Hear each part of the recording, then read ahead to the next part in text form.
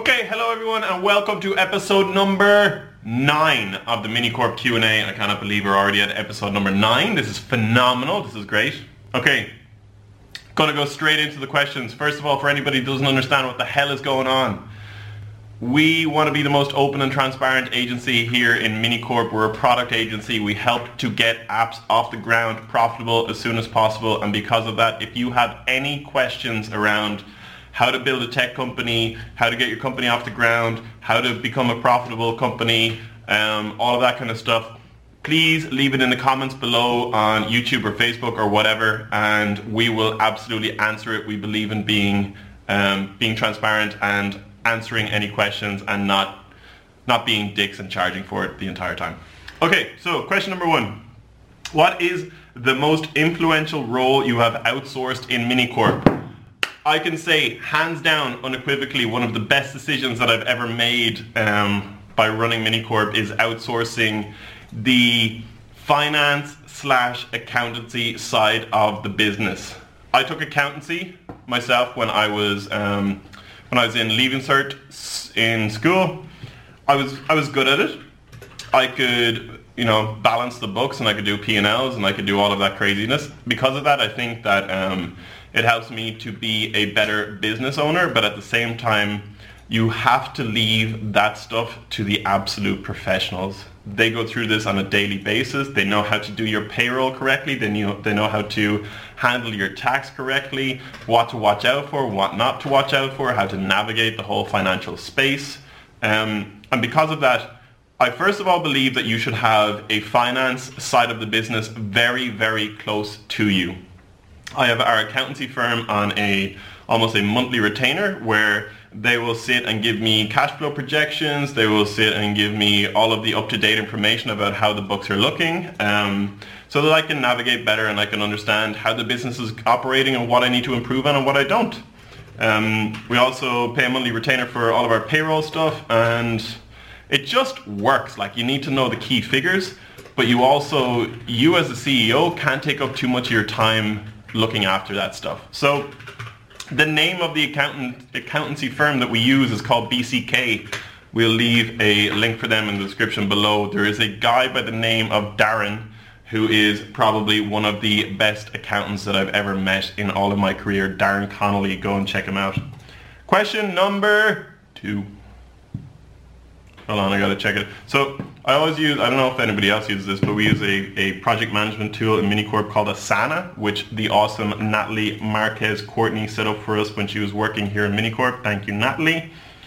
So Kevin in Butternut Box asks question number 2. How much should you be paying a CTO? A Chief Technical Officer. Honestly, Kevin, this is a very, very difficult question. It is completely dependent on what value you believe that person is bringing to the business. If it is a technical product like what you guys have, absolutely, you're selling physical dog food, but at the same time it's in the digital space. You need to invest heavily into your technology game and what team you have in the technology space within Butternut Box. So I would say there is many different factors that can affect what you're going to pay that CTO. Number 1, how much equity are you willing to relinquish or give to that person? Maybe there's an employee retention pool of equity that you can slowly release over a couple of years, making sure that you're not getting screwed by that CTO or getting screwed by the staff in general. But they also get to feel that they are owning a percentage of the business and they're working towards that. Number 2 is the market rate of where you're actually based. So you guys are based in London. Finding tech talent in London can be quite difficult, and they will be paid over the market odds, very much like San Francisco, for their skills and talent. Another factor.